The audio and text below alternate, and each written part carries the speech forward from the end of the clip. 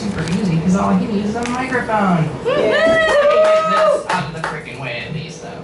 Sure. Ryan! Woo! All right. Yeah. So what's your name? Matt. Matt? What are twisted Jaeger buttons? Sorry, I'm not going to help myself. No, it's Jaeger, like an idea. Yeah. I'm not afraid to take this thing off here and Jaeger break it. Rebel? Matt, here, I got the warranty Really? on it. Billy. What up? What's up? How are you? I had a baby on. Hey, look at that. It's It's like like a stand-up comedian or something. I promise you I'm not funny. Hey, so I'm Ryan. I used to make like narcissism and Irish leprechaun jokes, but they weren't enough about me, so. Yeah, it's a mini. Hey, if you're a writer, I make books like these for anybody that asks. So ask. And if you go to Ingenuity Fest, I'll be there. I have artwork. I have a 2,000-pound musical instrument. So if you want to play something weird, see me too. Christy knows all about it. You gotta come on a weekend. So normally I do poetry. This one's a little different. This is a prose, and it's a jigsaw. And I make them by cutting up other people's poems and stealing their stuff and making it into something new. This one, about half of it came from quotes at poetry readings. So if you actually want to know who all those people are I stole from, they're in there too. But I'm not going to read that whole list.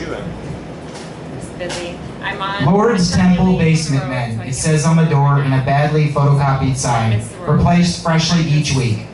The original was built from torn up pieces of bootleg band vinyl stickers left plastered all over the windows of some teenager, surely passed into decaying adulthood long ago.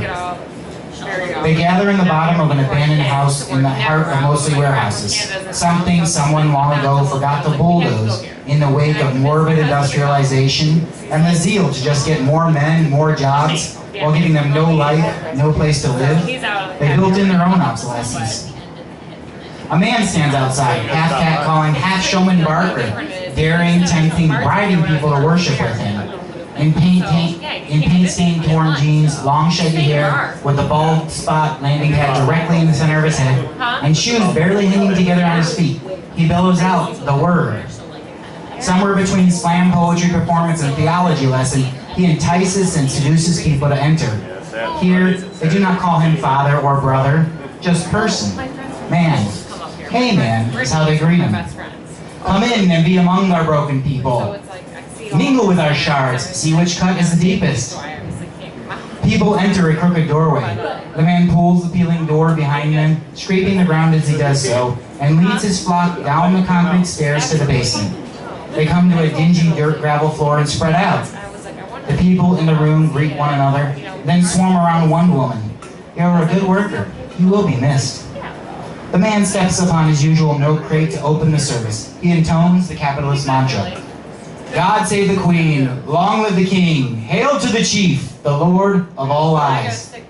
And the people chant, I will not kiss you, I will not bow, I will not bow, I will not be moved. I love the idea of what I have to be. The woman swarm, Ma Evil, pushes her way to the front to explain their purpose here. This is a strange, mad religious service. Everything is out of place, nothing and no one seems to fit together. We all gather here, but no one seems together.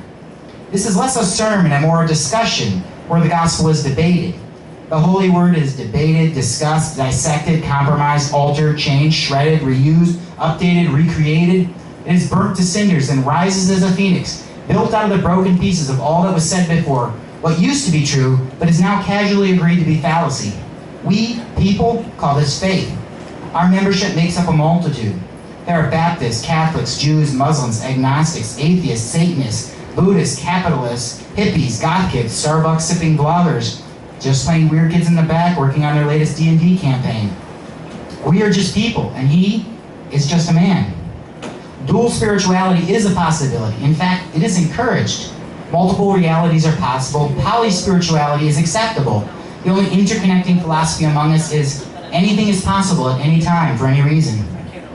The people are ready to receive the Holy Spirit and his unique brand of performance poetry. In the beginning, there was only the Word, a word, and then more, which were collected into a story, the story. And from the story came creation. And then came the questions. And the question was, man, who are we? What are we? Why? Who am I? The man explains, we are a beautiful blasphemy to God's word because we question. Let me start with a parable. Once upon a time, there lived a shy little boy and a chatty little girl. Though the two lived really close, they never knew each other. That was until one day the girl entered high school. They met for the first time on the school bus. The boy eavesdropped on her and for the first time spoke to her. Although she was especially irritated, the boy responded. It was with those words that a lifelong love blossomed. You love me, you just don't know it yet. Through the many trials and errors of high school life, they grew together. And so, they lived happily ever after. Except she didn't. In this reality, she ran off with a rich older man while taking care of his dying wife 5 years later. Years later, he would lament. It started with a broken heart. Through the cracks seeped liquid fire. It engulfed me, burning away all that I was. The flames shall purify me, boil me down to my base components, and then rebuild me. From the ashes will rise a new entity. Who am I? What can we learn from this, says the man. The first interrupter states matter-of-factly, you are fire, you are love.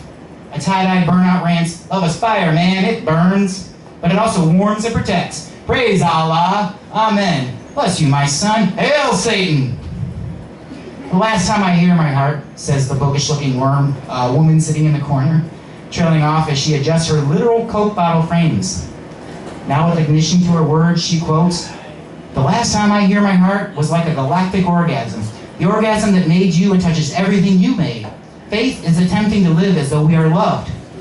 A drag king high-fives her and says, I like the galactic orgasm. A torn-off steel-studded leather punk continues, promise me you will live for nothing but the next moment. No forgiveness, no damnation, only the match I strike on the heel of my boot. And then the automaton asks, what of the devil, the original corrupter, the source of all evil?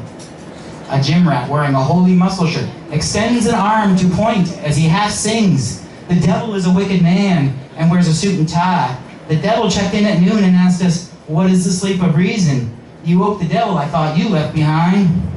The devil is due, the devil's due, cooes his boyfriend with semanticist masochist.